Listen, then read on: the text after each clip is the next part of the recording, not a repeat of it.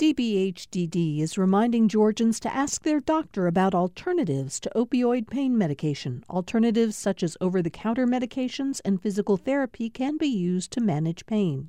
More information at opioidresponse.info.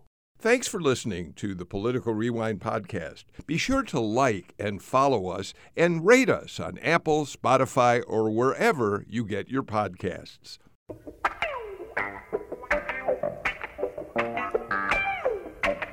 And so we start another week here on Political Rewind. I'm Bill Nigut. Thank you for joining us for our show today.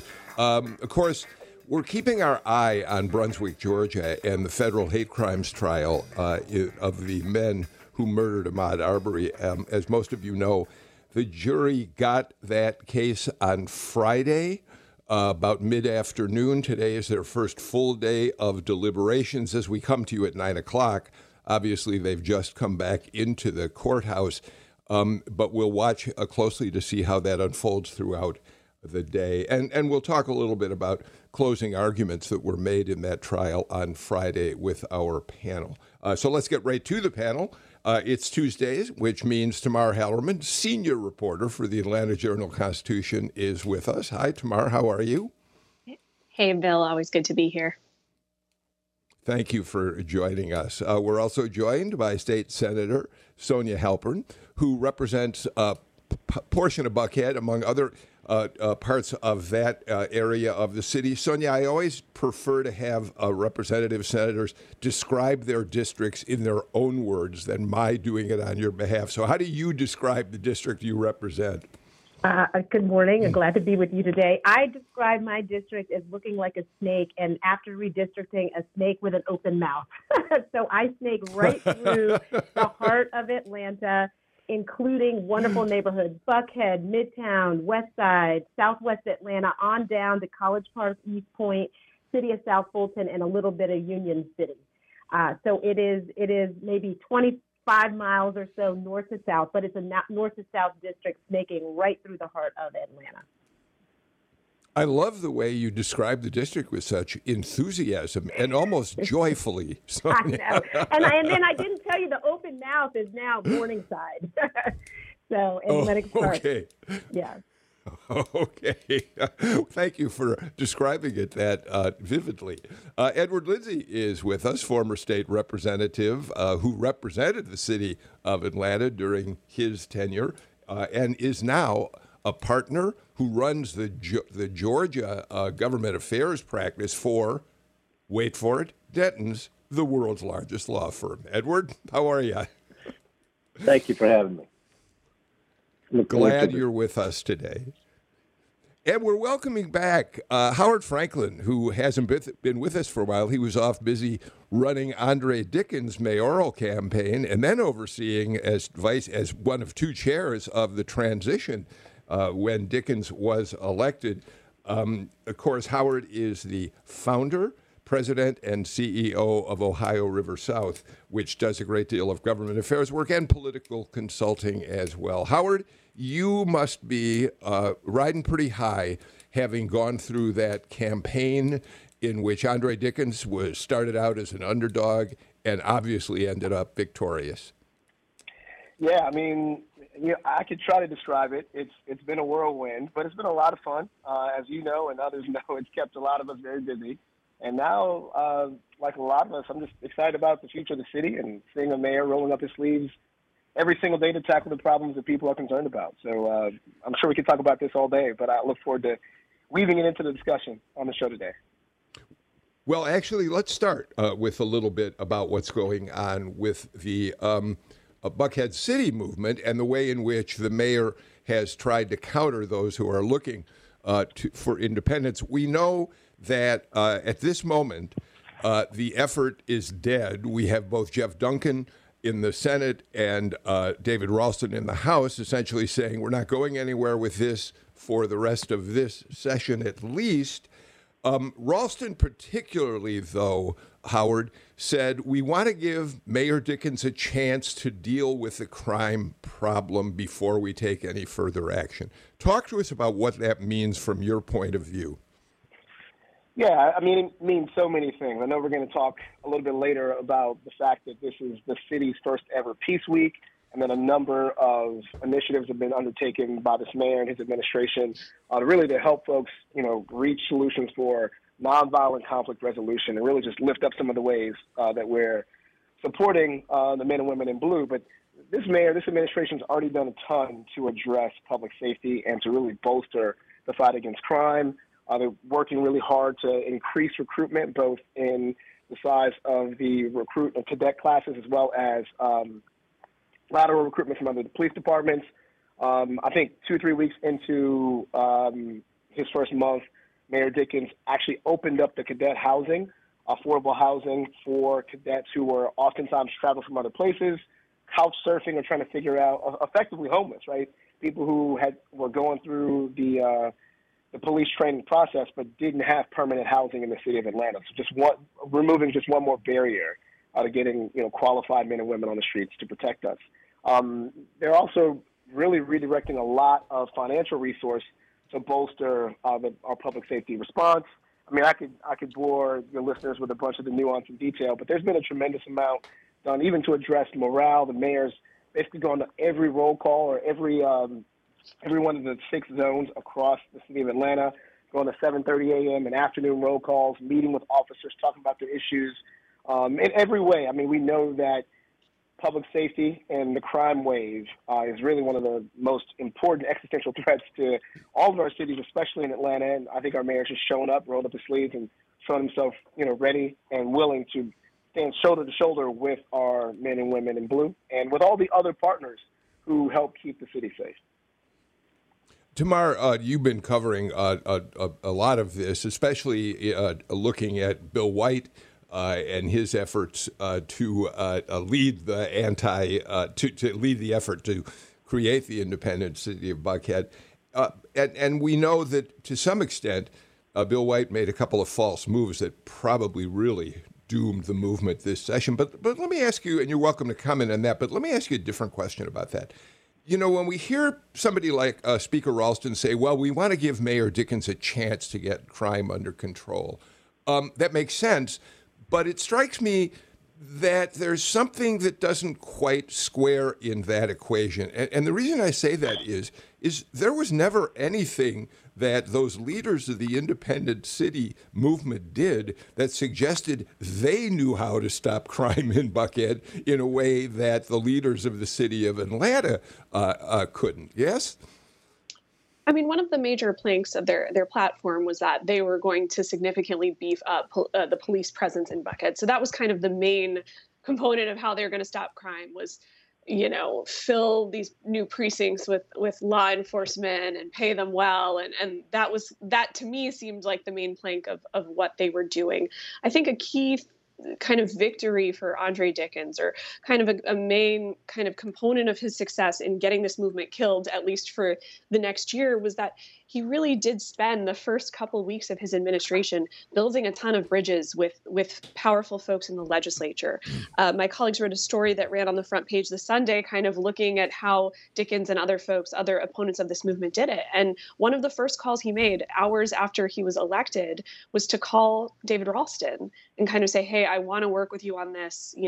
He built bridges with Governor Kemp, with Jeff Duncan, with a lot of folks that had a lot of power in situations like that, who maybe, the outgoing mayor, Keisha Lance Bottoms, didn't have as great of a relationship, especially toward the end of her tenure. And so I think that really helped a lot. And the meantime, you had Bill White, the leader of the Buckhead cityhood movement, who made a ton of enemies, especially on his social media feeds, where he would trash talk any opponent, call people really ugly names. And then, of course, kind of the final straw that broke the camel's back, his tweeting a really ugly conspiracy theory about the death of the suicide of Jeffrey Parker, the MARTA CEO, who was very much beloved in the Capitol. Sonia, since you represent a portion of Buckhead, I'd be interested in your thoughts on this in general, but I also would be interested in hearing what you think about the fact that last week the Buckhead Independence Committee held a news conference and they reaffirmed their commitment to Bill White as their leader moving forward. I have to wonder, though, and I'll ask you this, Sonia, and then Edward Lindsay, too. I have to wonder if Bill White's days aren't numbered, given the problems that he created for that movement.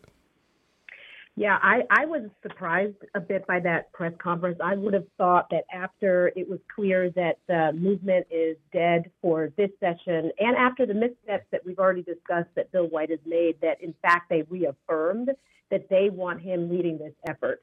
I don't know quite what to make of that myself. I think, for folks who want to get something done, this does not seem like the right pathway.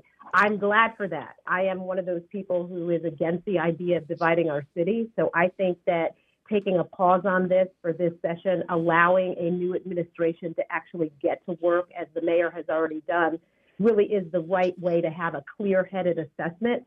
Not to mention the fact, by the way, that all of the questions that we, put out there as the things that needed to be considered if you're splitting a city have yet to really be addressed or answered by the proponents. Those are still outstanding as unanswered questions. Well, Bill, first off, before I say anything, in the interest of full disclosure, I do co-chair an organization called the Committee for United Atlanta, and I've been retained to try and stop the Buckhead City movement at the General Assembly, and quite frankly, to work toward solutions to Atlanta's problems that involves us coming together rather than being cut apart. So first off on that, I'm not surprised that Bill White is staying on as the head of it, because the fact of the matter is Bill White is the movement. Before Bill White, this was just a small collection of individuals that wanted to split apart. That has been around in Buckhead for 20 or 30 years. But Bill White, who is a master at fundraising and organizing, came in and built this movement. A lot of things that he has done as part of that have been very disturbing to a lot of us. But the fact of the matter is he is this movement. And so I really couldn't foresee any possibility that he would be asked to step aside or that he would volunteer to step aside.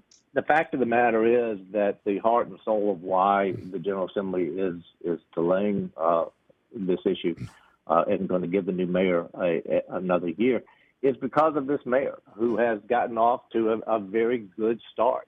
He's done a lot of things right that have made people say, okay, let's give him a second chance, including folks in Buckhead. We ran a poll recently that shows that 50% has a 50% approval rating and only about a 14% disapproval rating in Buckhead because of his early efforts. That's quite frankly a flip from his predecessor, who was viewed extremely negatively in Buckhead. He has made some first good steps in terms of building bridges with the General Assembly, laying out some early programs that he wants to pursue. But quite frankly, the key thing for folks to remember is that this was a reprieve by the General Assembly and not an end of the issue. A lot of folks want to see some very legitimate concerns addressed by this administration, including tackling crime, dealing with the quality of services in the city of Atlanta, dealing with zoning issues and that sort of things that helped Bill White create this movement, and they want to see substantive changes. And we look forward to working with this mayor to see that those necessary changes in course take place. I want to piggyback a little bit off what Edward was saying in terms of kind of, he said he wasn't surprised that kind of Bill White has been retained to stay on. And he really does have an uncanny ability to fundraise. He's done this for 30 years kind of professionally in New York, where he was raising millions of dollars for veterans causes. He became a huge political bundler and fundraiser for different candidates over the years. And, he has helped elevate this movement from something that was kind of a small effort in living rooms kind of here and there in Buckhead to one that raised almost $2 million over the course of the last year. So he's great at fundraising. He's a master at getting media attention and just attention in general, especially through his social media feeds.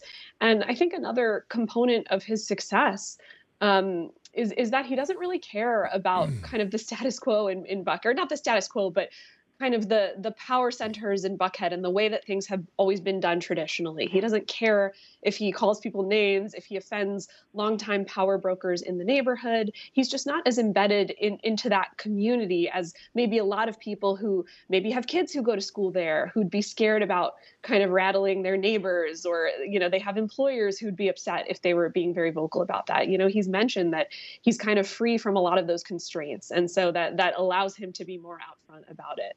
On the other hand, there are plenty of allies of the Buckhead cityhood movement who've been kind of privately saying, we could support this if Bill would be out, if he would at least step away a little bit from this leadership role. So that surprised me in a way. But on the other hand, he brought attention and money and momentum to this movement in a way that I think the vast majority of people could not. Howard, how does Mayor Dickens balance the needs of people in other parts of the city, southwest Atlanta, southeast Atlanta? Crime is certainly not a Buckhead issue only.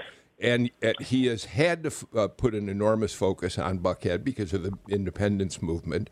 How has he been able to reassure people in other sections of the city that he is aware of their needs for better public safety as well? Yeah, absolutely. I mean, literally his first week on the job is when he literally took to the streets, went to every zone across the city, talked to zone commanders, to beat patrol officers about the issues they were seeing, about the need for better equipment and vehicles, et cetera. I neglected to mention that he did, I think that same week, also announced the opening of a Buckhead mini or police precinct as well. I think what he's done as mayor, and it's just been a little under 2 months, is exactly how he was successful as a candidate. We didn't spend all of our time in one part of the city, even though there were plenty of folks who've got lots of political wisdom who thought we should just go to a base and focus there. And I think one of the strengths that probably is little or rarely mentioned is the fact that Andre Dickens, his first time out on the first ballot general election, actually did not win a single city council district of all 12 on the first ballot, but he still found a way to get to second place. And that's because he did really well, a lot of second and third place finishes all across the city. Fast forward 28 days to the runoff, and he won 10 out of 12 council districts and was pretty competitive, 36, 37% in Buckhead, a place we thought that a lot of folks thought we wouldn't do well at all. And so it really spoke to his willingness to go to anywhere there was a challenge or an issue. And I think also the 8 years where he has really been an active city council member and responding to issues and challenges all across the city, not just sticking to one part of the city. Thank you for that. Sonia, in an effort to try to put another nail in the coffin of the Buckhead City movement, State Representative Dave Belton has now introduced legislation that would prevent new cities from incorporating with a name similar to that of an existing city. We already know there is a Buckhead, Georgia, east along I-20. They've been complaining out there that they were incorporated decades ago, and now Representative Belton. It's a slightly mischievous move, but it's a pretty interesting way to try to force the folks who want independence to look for a different name.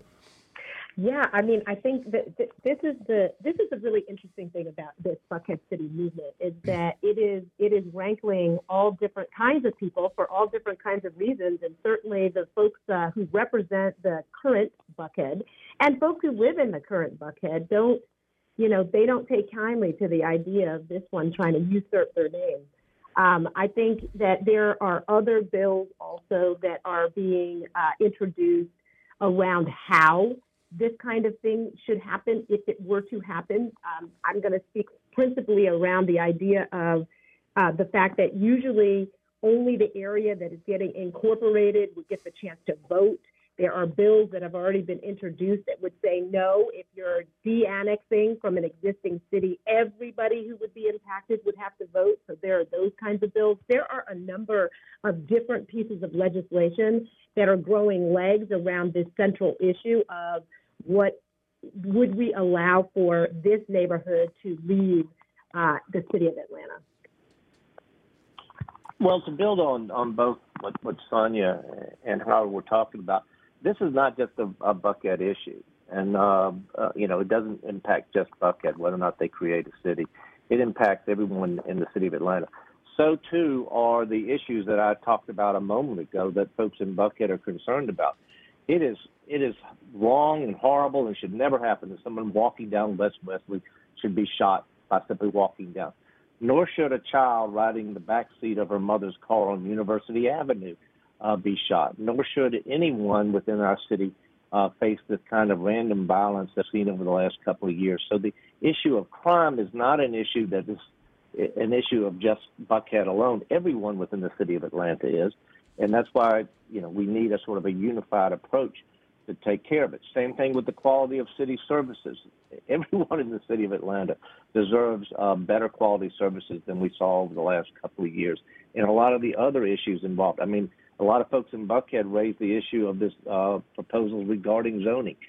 That issue was taken on directly by folks who opposed it throughout the city of Atlanta, in neighborhoods from Buckhead to South Atlanta to East and West Atlanta, all came to the city council and said this was a horrible idea and stop it dead cold. And it was stopped dead cold.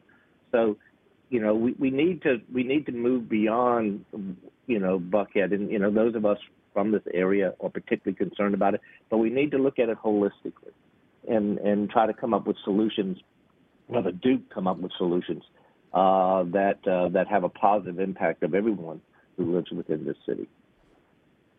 Okay, thank you for a good conversation about Buckhead, and Howard for giving us a little bit more on Mayor Andre Dickens, who's going to be fascinating to watch in his tenure as mayor of Atlanta. Let's do this. Let's get the first break of the show out of the way right now and come back, because, as usual, I have way too much to talk about, and we'll never get to everything, but we'll do our best to get to the most important items we're going to look at today. This is Political Rewind.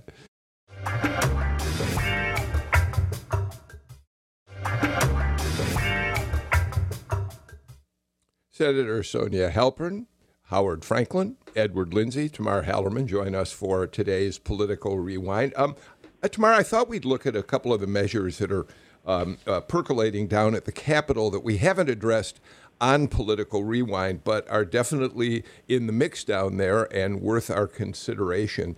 And some of them are, once again, kind of culture war issues, hot-button issues that you have to think Republicans have introduced as election year measures. One of those being, and I'm certainly glad to listen to anyone who wants to take issue with the way I just characterized the bill I'm about to talk about. There's, once again this year, Tamar, a bill that would force students to participate in sports according to the gender on their birth certificate. Of course, it's aimed at transgender students who would not be able to participate in a sport based on the gender that they have transitioned to. The backers of the bill say it makes for a level playing field. It's fairer. Someone who was born has a birth certificate showing him as a boy who becomes a woman is going to have different strengths. The critics say, of course, this is just a hot button issue which marginalizes transgendered people. How do you want to weigh in on that, Tamar? Sure. And I mean, specifically, we're talking about transgender girls. And they talk about girls' sports being something that really helps empower girls. And so if you're letting transgender girls play on girls' sports teams, they might perform better than people who, than girls. And so they talk about it as a way to kind of help with the self-confidence of girls. But of course, this is an issue that's been playing out in state legislatures across the country. At least a dozen states have passed some version of this. I know that they've been tied up in court. One thing that opponents like to talk about, opponents of these measures, is that, the Olympics and collegiate sports have found a way to allow transgender girls or transgender women to compete. If they can find a way to do that, why can't high schools find a way to do that as well? A lot of regulations will say you're allowed to compete in women's sports as a transgender woman if you've been on hormones for a year, kind of something along those lines. Why can't we find something like this? In the meantime, you're unfairly punishing transgender girls. And, this is already a group that's very marginalized, who are at an extremely higher risk of suicide and depression and anxiety. Why further stigmatize this? Of course, this should be noted that a similar version of this bill was introduced last year in the Georgia legislature. It did not advance beyond the committee stage. The difference, though, is that now this is an election year. We have a really testy primary battle between Brian Kemp and David Perdue, with both of them trying to prove that they, are more conservative, that they can appeal to their base. And so this, of course, is a red meat issue for conservatives. And so that's, I think, why we're seeing this bubble up now.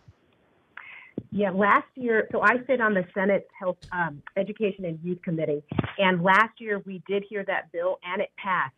The difference between last year's bill and this year's bill, which has also now passed along party lines out of the Education and Youth Committee, is that this year's bill goes both ways. So it doesn't matter if you're a transgender girl or if you're a transgender boy, you must play in the sport you were assigned to at birth. So it differs from last year's bill in that regard, even though they're still calling it the quote unquote Safety in Girls Sports Act or Saving Girls Sports Act. I think principally the challenge is that this bill is really only focused on the competition part of sports and ignores every other aspect of sports and what we all know sports do, which is around teamwork and cooperation and building social circles and that kind of a thing. And so I think that history, if this bill moves forward and actually gets signed into law, I think history is going to show us to be very short-sighted in passing this. One of the things that I just think is underlying the challenge here is generational.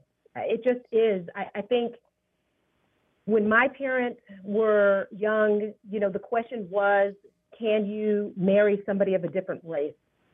In my generation, the question was really more, do I like boys? Do I like girls, right? This generation, it is a completely different question. And the question really is, who am I and how do I actualize that? And I think in time, as we, all of us, come to understand that better and grow in our understanding of that, we will see where bills like this are, even right now today on its face, it's hurtful, it's heavy-handed, it's detrimental and mean-spirited. But I think we will see that we are running towards something that's not really even a large-scale issue. We had mothers who have transgender daughters playing in sports who came to testify and said, what about my daughter? And what is my daughter then supposed to do? And I think this is one of those areas where codifying into state law what is allowed or not in this is taking an issue that is not even pervasive and being, like I said, heavy-handed. I think this is a place where really we should let local school districts determine what they're going to do. Howard, to give him a chance to make a statement about this, State Senator Marty Harbin, who introduced this legislation, says it champions fairness. Quote, "It is simply not fair to force biological girls to compete against biological boys. At stake," he said, is, quote, "a chance for character building, athletic accomplishments, and invaluable scholarship opportunities." Howard? Yeah, I have to agree with Senator Halpern here. This is a very short-sighted approach. It's a solution in search of a problem. This is not some widespread issue. You would think with the thousands of bills that get filed every year and, the hundreds of elected officials, you can find real problems that are really in need of creativity and solutions underneath the gold dome. I think to the senator's point, it only contemplates the competitive aspect of sports. It does so much of a disservice to all the other ways that sports is enriching and helpful to the development of our children. I've got a kid, my oldest, who is a cross-country runner, and when I go catch him at practices, it's the boys and the girls running together. And, again, I don't pretend to be an expert on this subject, but I know just the camaraderie he's built around this experience is invaluable, whether or not it lands in the scholarship. But I think that to the extent that there are good faith actors trying to do something about it, something they perceive to be a real issue, I hope that they, are listening to these discussions and trying to find ways to keep kids active in sports without penalizing those who want to play for a different team. Edward, your final thoughts before we move on. Well, at the end of the day, this is not so much a legal issue as it is a science and medical issue as to what is the balance between a child's need and encouragement and our need to encourage them to participate in sports and what is fair for everyone who's participating in the sport.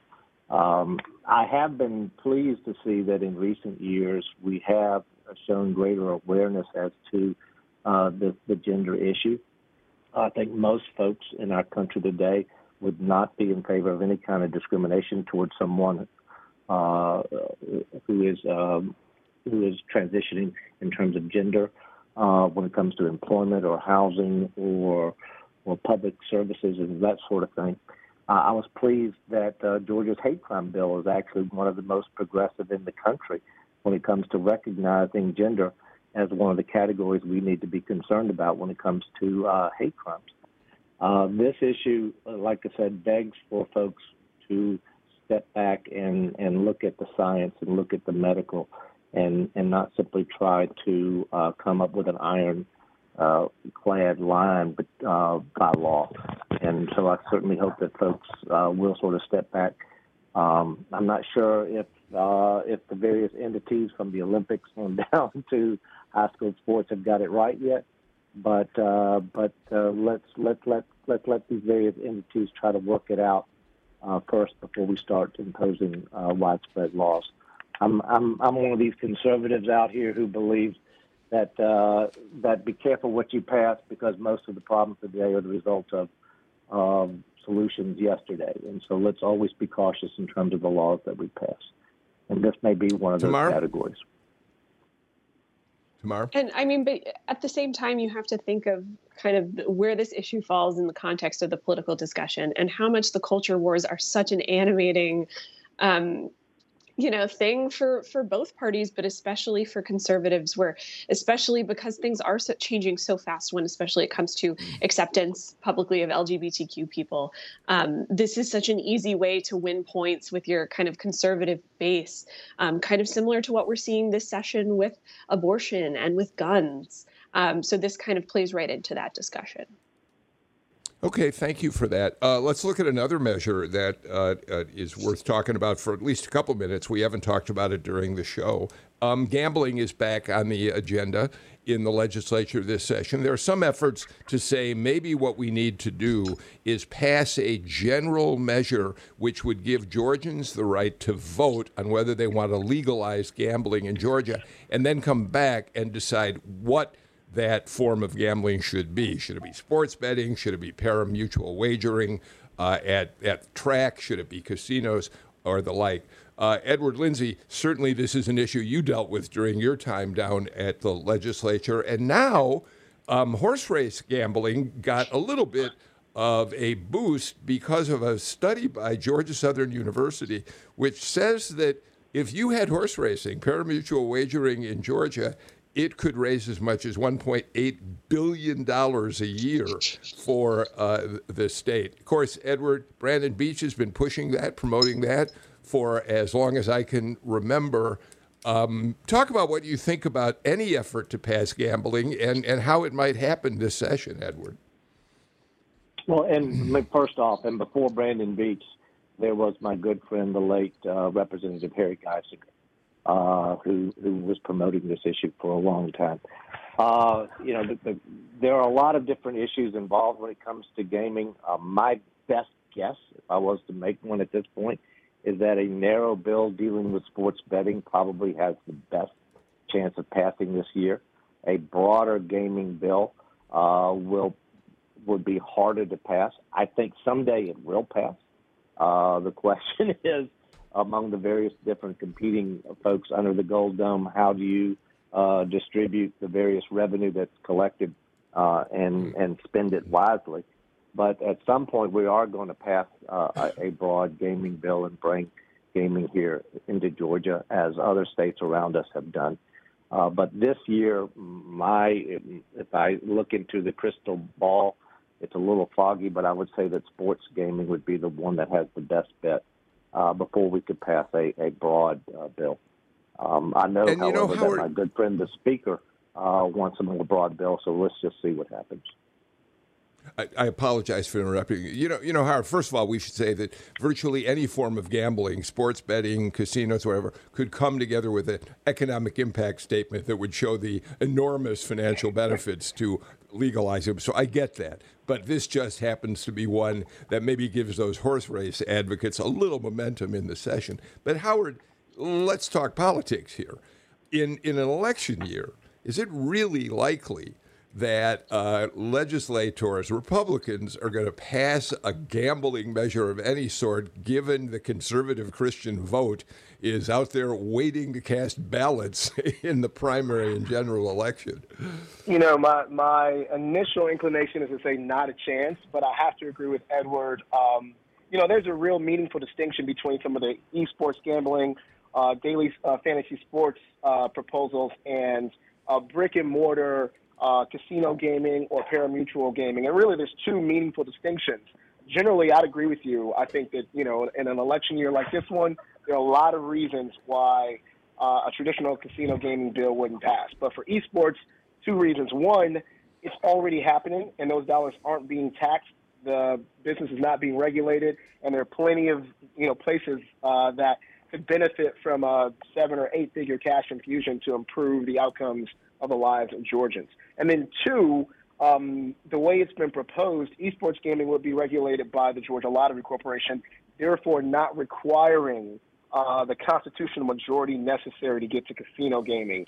So the way it's been contemplated, you could get to esports gaming without the 2/3 majority of both houses in the General Assembly. So for those two reasons, I think esports gaming stands alone. And I think also because of the tendency toward moderation and trying new things most of the time, I think you could easily see esports being the first in this step toward what Edward mentioned, which is a longer-term strategy to finally get to casino gaming, you know, some years down the road.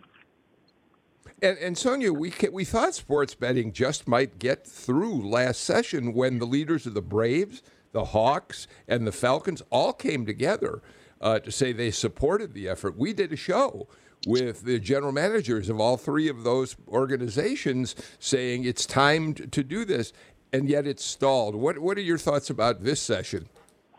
Well, yeah, I think the fact that we had those conversations last session, so there's lead in into this year, actually helps the case. I feel a lot like Howard, that the online sports betting, there's meat there. I will say that on this issue of gambling in general, this is one of those issues where in order to pass and get the support, it has to be bipartisan. There are enough folks, both Democrats and Republicans, no matter what the format is, that are going to always vote against it. So it requires Democrats and Republicans together to get any of this done. The conversation stalled last year, but I know that they kind of continue in the background. I don't have a guess yet as to the will of kind of Republican leadership in really pressing this forward. It's been really quiet. I would have thought that by now that I would have even heard some more rumblings about it. It's sitting on the House side. It did pass out of the Senate, but there doesn't seem to be too much movement yet. But we've got quite a number of days yet before we're going to get to the end of this session. All right, let's do this. Let's get our final break of the show out of the way and come back and pick up a few more issues on this edition of Political Rewind.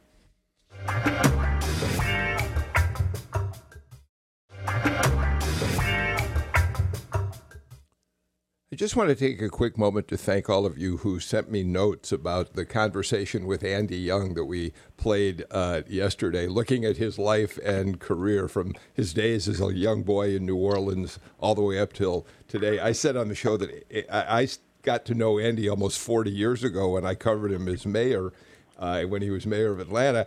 And fortunately, and for whatever reason, he and I became good friends. And I think that had a lot to do with the kind of casual nature of the conversation. So thank you for writing to say you liked it. And if you didn't hear it, you can subscribe to the Political Rewind podcast and find it there, or listen to it at gpb.org/PR. It really is a fun conversation with a truly great man. Okay, let's keep going on today's Political Rewind. Tamar Hallerman, excuse me, just a little setup on this.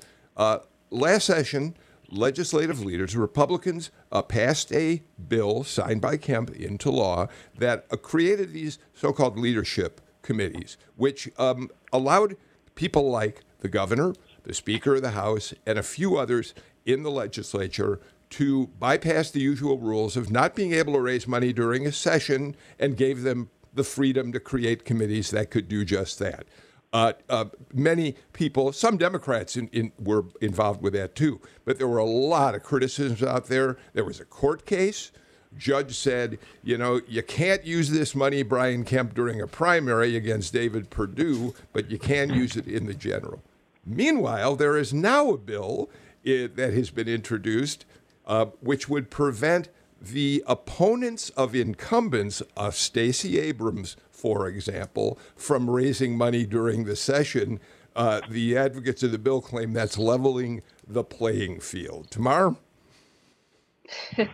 Sure, and it's an interesting issue because it's bringing together, David Perdue and Stacey Abrams, two people who certainly have not hesitated to hit one another against Brian Kemp and all of this, and they definitely call it an Incumbent Protection Act, and they talk about how unfair this is. So it'll be kind of interesting to see, how quickly this is able to get through the legislature, especially given how critical this campaign year is going to be. Howard, I've been surprised by just how many people have contacted us at Political Rewind in learning first about the leadership committees and saying, how can this happen? This is completely unfair to give an advantage to, say, the governor of the state in raising money. I don't know whether it's unfair or not. It's certainly a smart political tactic. But now the effort to stop the challengers from raising money is going to be met with the same kind of criticism by some. Yeah, I think it's an interesting discussion, and worth noting that it's not a discussion that started this year, as you noted.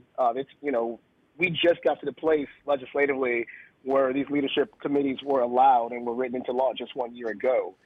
So it looks like there still needs to be some fine-tuning and some tweaking. One thing I will say for incumbent members of the General Assembly, many of whom we are expecting or has already announced that their intentions to run for higher office or to retire. But for those who run for higher office, they oftentimes have a decision to make. Should you stay in the General Assembly, still weigh in on legislative proposals, command potentially media attention, or, find yourself invited to different types of events because you are still serving in the capacity? Or should you leave the General Assembly, step away, and focus full-time on the campaign? And I do think there are, benefits to either side of that equation. So I'm not sure that I think it's leveling the playing field to say to a non-elected person who's running for an office, you can't raise money for these 3 months, like the elected person who's also running for an office. So I think it's a a sticky widget, and it's also worth noting again, there are already caucuses that are in place that are allowed to raise money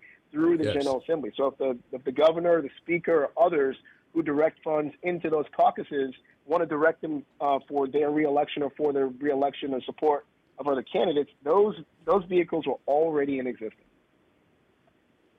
Well, this is a big session this time, Bill, because I get to, in the interest of full disclosure, say something twice this time, because about a month and a half ago, the Georgia House appointed me as a member of the state election board. And anytime there's a dispute, a legal dispute over these sort of things, we get sued. And I've already had the process server come to my door a few times already. And so I imagine if something gets passed, I'll see that process server again, and I will serve him coffee. Fairness is always in the eyes of the beholder, and a lot of times you sort of have to look at these sort of contests with crocodile tears.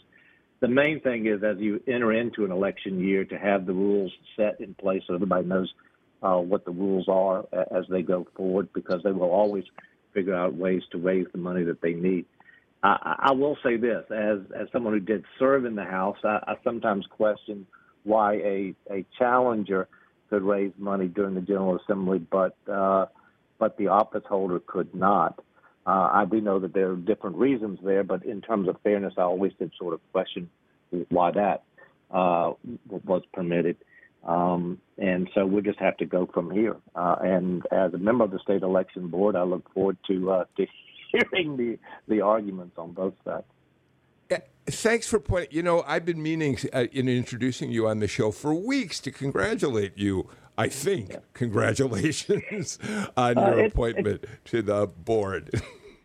Well, congratulations is the right word. I am a great believer that if someone offers you a job and you accept, you don't whine about it.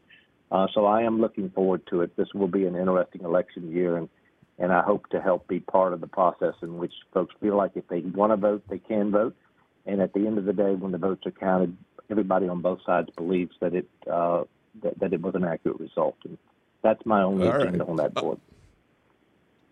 Sonia Halpern, you're welcome to weigh in on this if you'd like to take a moment to do it. I do want to ask you a different question, but go ahead and weigh in on the on this notion of challengers not being able to raise money.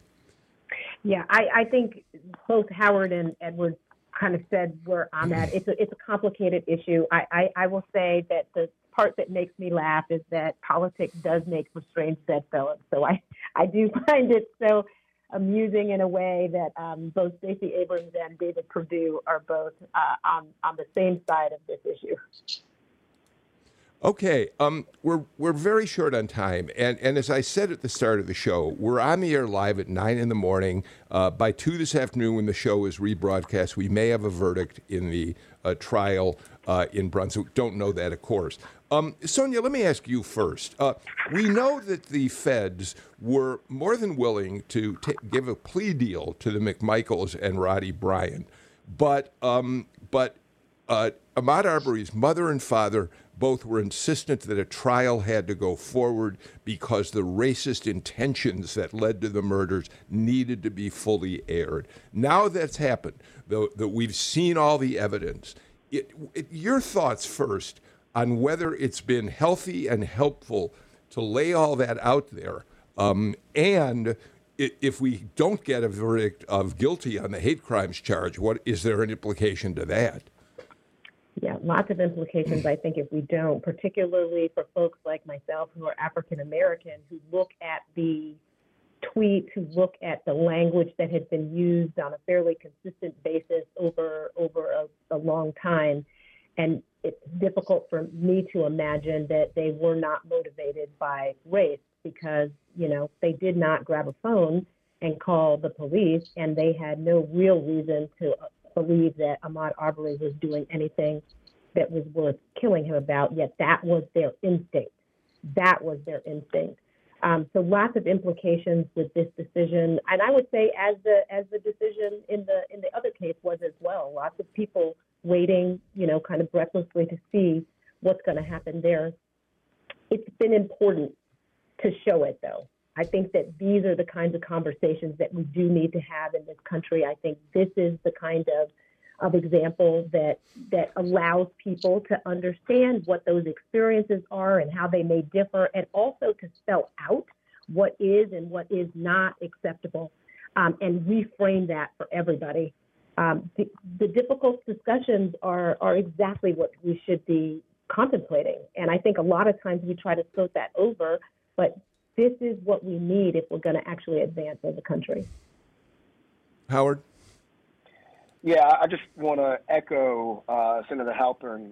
Two things I think I'd like to say here. One is just the process of going through this trial, I think it has been really important. And it really, I think it's made a lot of people, I know I've got colleagues and friends who I've talked to about it, who've really come to appreciate both conscious and subconscious bias And so much of that is illustrated in the language and the actions and the timelines that we saw borne out in those actions on that fateful day. So I do think it's important, and unfortunately, I'm expecting there to be more of Americans to really engage in this conversation fully. But then I'd also just say, and this is for good or for bad, but certainly going to be true in the next 8 or 9 months. I mean, these sorts of flashpoints keep Georgia at the center of a national debate, whether it's some of the wedge issues that we've seen put forward, like Tamar mentioned, around gender and gender identity in sports, whether it's trials like these, and obviously these hotly contested, hard-fought battles, both at the primary level and in the general elections. I just think Georgia's just going to be the center of the universe. I can't say it often enough. I don't think we've even seen how brightly the sun can burn in this state. Howard, I've got to interrupt you because we're completely out of time, but we just got word that a verdict has been reached in the trial. It is going to be read at 10:30 this morning. So we will soon know what the outcome is of that hate crimes trial in Brunswick. Howard Franklin, Senator Sonia Halpern, Edward Lindsay, and Tamar Hallerman, thank you. That was a wonderful conversation this morning, and I appreciate it that you were all here to offer such smart analysis. That's it for us today. We'll be back, of course, with a brand new show tomorrow. We'll have all the news about the verdict down there in Brunswick on All Things Considered later today and talk about it on our show tomorrow. In the meantime, I'm Bill Nigut. Take care. Please stay healthy. Bye-bye, everybody.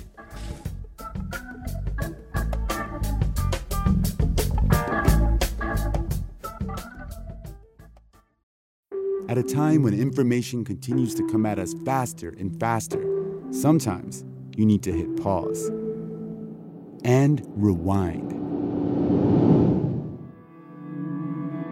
NPR's Throughline takes you back in time to the source of the news stories filling your feed. Find NPR's Throughline wherever you get your podcasts.